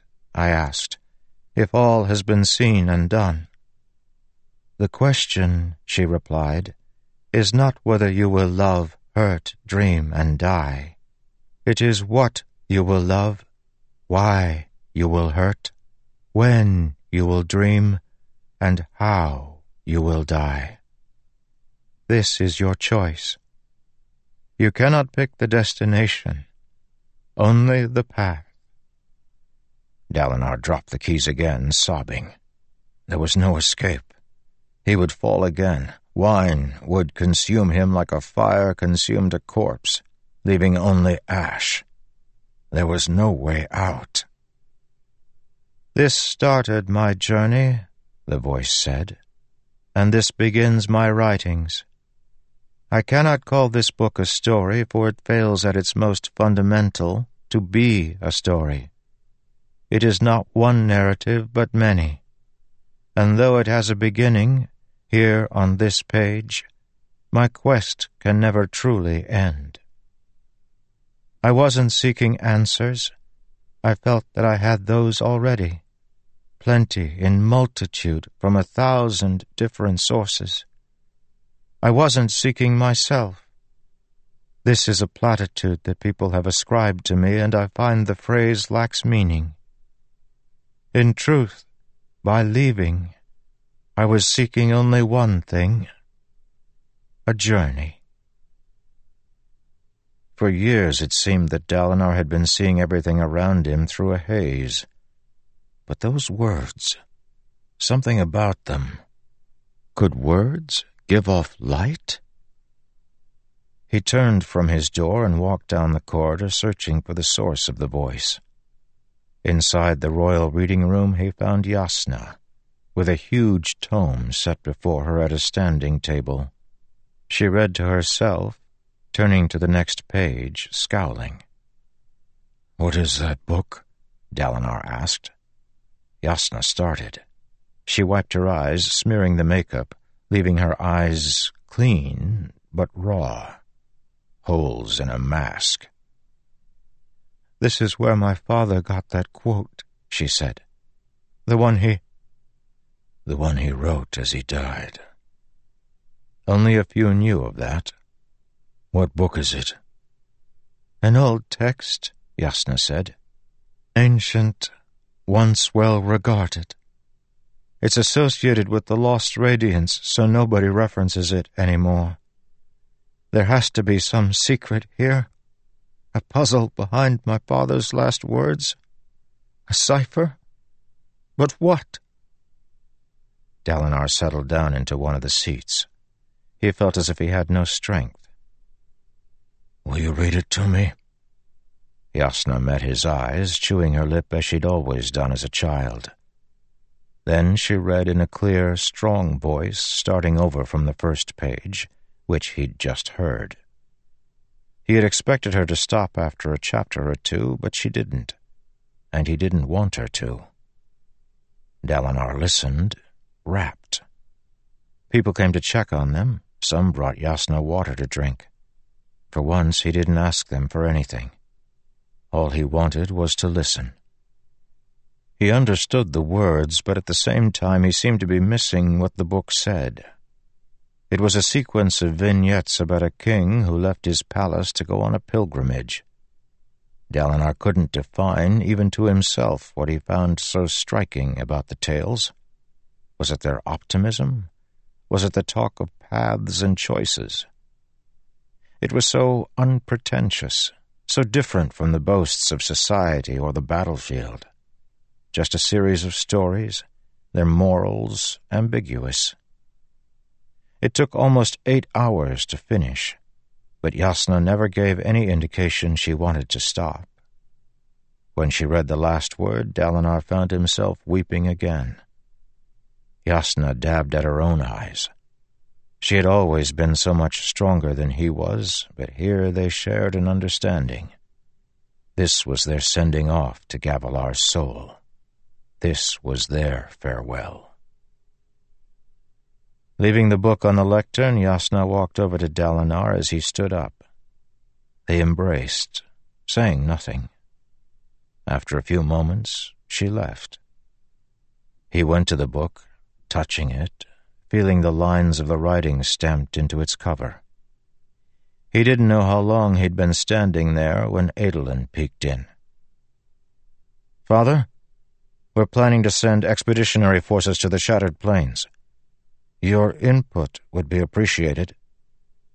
"I must," Dalinar whispered, "go on a journey." "Yeah," Adolin said. "It's a long way. Might get some hunts in while we're on our way, if there's time. Elhokar wants these barbarians wiped out quickly. We could be gone and back in a year." Paths. Dalinar could not choose his end, but perhaps his path. "The old magic can change a person," Evie had said. "Make something great of them." Dalinar stood up taller. He turned and stepped toward Adolin, seizing him by the shoulder. "I've been a poor father these last few years," Dalinar said. "Nonsense," Adolin said. "I've been a poor father," Dalinar repeated, raising his finger. "To you and your brother both. You should know how proud I am of you." Adolin beamed, glowing like a sphere right after a storm. Glory Spren sprang up around him. "We will go to war together," Dalinar said, "like we did when you were young. I will show you what it is to be a man of honor. But first, I need to take an advance force without you, I'm afraid, and secure the Shattered Plains." "We talked about that," Adolin said, eager. "Like your elites from before. Fast, quick. You'll march—" "Sail," Dalinar said. "Sail?" "The rivers should be flowing," Dalinar said. "I'll march south, then take a ship to Dumadari. From there, I'll sail to the Ocean of Origins and make landfall at New Natanen. I'll move in toward the Shattered Plains with my force and secure the region, preparing for the rest of you to arrive." "That would be a sound idea, I guess," Adolin said. It was sound. Sound enough that when one of Dalinar's ships was delayed and Dalinar himself remained in port, sending most of his force on without him, nobody would think it strange. Dalinar did get himself into trouble. He would swear his men and sailors to secrecy and travel a few months out of his way before continuing on to the Shattered Plains. Evie had said the old magic could transform a man. It was about time he started trusting her. 106. Law is light. I find Ba-Edo Mishrem to be the most interesting of the unmade. She is said to have been keen of mind, a high princess among the enemy forces, their commander during some of the desolations. I do not know how this relates to the ancient god of the enemy named Odium. From Hessi's Mythica, page 224. Szeth of Shinovar flew with the Skybreakers for 3 days southward. They stopped several times to recover hidden stockpiles in mountain peaks or remote valleys. To find doorways, they often had to hack through 5 inches of crem. That amount of buildup had probably taken centuries to accumulate, yet Nin spoke of the places as if he'd just left. At one, he was surprised to find the food long since decayed, though fortunately the gemstone stockpile there had been hidden in a place where it remained exposed to the storms. In these visits, Szeth finally began to grasp how ancient this creature was. On the 4th day, they reached Marat. Szeth had been to the kingdom before. He had visited most of Roshar during the years of his exile. Historically, Marat wasn't truly a nation, but neither was it a place of nomads like the backwaters of Hexi or Tufalia. Instead, Marat was a group of loosely connected cities, tribally run, with a high prince at their head, though in a local dialect he was called Elder Brother. The country made for a convenient way stop between the Vorin kingdoms of the east and the Makabaki ones of the center-west. Szeth knew that Marat was rich in culture, full of people as proud as you'd find in any nation, but of almost no value on the political scale, which made it curious that Nin chose to end their flight here. They landed on a plain full of strange brown grass that reminded Szeth of wheat, save for the fact that this pulled down into burrows, leaving visible only the small bob of grain on the top. This was casually eaten by wild beasts that were wide and flat, like walking discs, with claws only on the underside to shove the grain into their mouths. The disc-like animals would probably migrate eastward. Their droppings containing seeds that stuck to the ground would survive storms to grow into first-stage polyps. Those would later blow to the west and become second-stage grain. All life worked in concert, he'd been taught in his youth. Everything but men, who refused their place, who destroyed instead of added. Nin spoke briefly with Ki and the other masters, who took to the air again. The others joined them, all but Szeth and Nin himself, and streaked toward a town in the distance. Before Szeth could follow, Nin took him by the arm and shook his head. Together the two of them flew to a smaller town on a hill near the coast. Szeth knew the effects of war when he saw them. Broken doors, ruins of a short, breached wall, The destruction looked recent, though any bodies had been cleaned out and the blood had been washed away by high storms. They landed before a large stone building with a peaked roof. Mighty doors of soul-cast bronze lay broken off in the rubble. Szeth would be surprised if somebody didn't return to claim those for their metal. Not every army had access to soul-casters. "Oh," the sword said from his back. "We missed the fun?"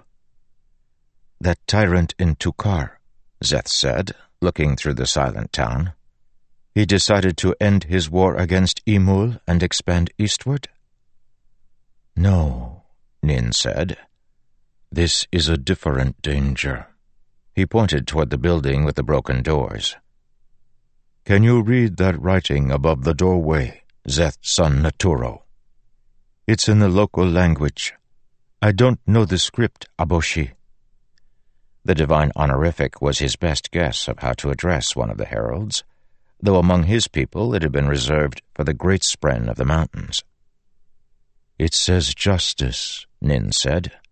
"This was a courthouse." Szeth followed the herald up the steps and into the cavernous main room of the ruined courthouse. In here, sheltered from the storm, they found blood on the floor. No bodies, but plenty of discarded weapons, helms, and, disturbingly, the meager possessions of civilians. The people had likely taken refuge inside here during the battle, a last grasp at safety. "The ones you call Parshmen name themselves the Singers," Nin said. "They took this town and pressed the survivors into labor at some docks farther along the coast. Was what happened here justice, Szeth son Naturo?" "How could it be?" He shivered. The dark reaches of the room seemed to be filled with haunted whispers. He drew closer to the herald for safety. "Ordinary people, living ordinary lives, suddenly attacked and murdered?" "A poor argument. But if the lord of this city had stopped paying his taxes, then forced his people to defend the city when higher authorities arrived and attacked, is not a prince justified in maintaining order in his lands? Sometimes it is just to kill ordinary people." "But that did not happen here," Szeth said. "You said this was caused by an invading army." "Yes," Nin said softly. "This is the fault of invaders. That is true." He continued walking through the hollow room, Szeth staying close behind him. "You are in a unique position, Szeth son Naturo. You will be the first to swear the oaths of a Skybreaker in a new world, a world where I have failed." They found steps near the back wall. Szeth got out a sphere for light, as Nin did not appear to be so inclined. That drove the whispers back.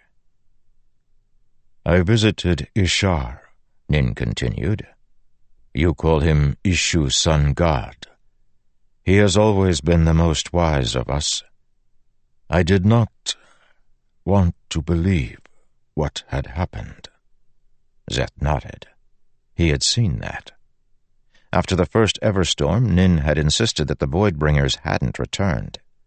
He had given excuse after excuse, until eventually he'd been forced to admit what he was seeing. "I worked for thousands of years to prevent another desolation," Nin continued. "Ishar warned me of the danger. Now that honor is dead, other Radiants might upset the balance of the Oath Pact, might undermine certain measures we took, and give an opening to the enemy." He stopped at the top of the steps and looked down at his hand where a glistening shard blade appeared, one of the 2 missing honor blades. Szeth's people had care of 8. Once, long ago, it had been 9. Then this one had vanished. He'd seen depictions of it, strikingly straight and unornamented for a shard blade, yet still elegant. 2 slits ran the length of the weapon, gaps that could never exist in an ordinary sword as they would weaken it. They walked along a loft at the top of the courtroom. Records storage, judging by the scattered ledgers on the floor. "You should draw me," the sword said. "And do what, Sword Nimi?" Szeth whispered. Fight him. I think he might be evil. He is one of the heralds, one of the least evil things in the world. Doesn't bode well for your world, then. Anyway, I'm better than that sword he has. I can show you. Picking his way past the legal debris, Szeth joined Nin beside the loft's window. In the distance, farther along the coast, a large bay glistened with blue water. Many masts of ships gathered there, figures buzzing around them. I have failed, Nin repeated. And now, for the people, justice must be done. A very difficult justice, Szeth, son Naturo, even for my skybreakers. We will endeavor to be as passionless and logical as you, Aboshi. Nin laughed. It didn't seem to carry the mirth that it should have. Me? No, Szeth, son Naturo. I am hardly passionless. This is the problem. He paused, staring out the window at the distant ships. I am different from how I once was. Worse, perhaps. Despite all that, a part of me wishes to be merciful. And is mercy such a bad thing, Aboshi? Not bad, merely chaotic. If you look through the records in this hall, you will find the same story told again and again. Leniency and mercy. Men set free despite crimes because they were good fathers, or well-liked in the community, or in the favor of someone important. Some of those who are set free change their lives and go on to produce for society. Others recidivate and create great tragedies. The thing is, Szeth, son Naturo, we humans are terrible at spotting which will be which. The purpose of the law is so we do not have to choose, so our native sentimentality will not harm us. He looked down again at his sword. You, he said to Szeth, must choose a third ideal. Most skybreakers choose to swear themselves to the law and follow with exactness the laws of whatever lands they visit. That is a good option, but not the only one. Think wisely and choose. Yes, Aboshi, Szeth said. There are things you must see and things you must know before you can speak. The others must interpret what they have sworn before, and I hope they will see the truth. You will be the first of a new order of skybreakers. He looked back out the window. The singers allowed the people of this town to return here to burn their dead, a kinder gesture than most conquerors would allow. Aboshi, may I ask you a question?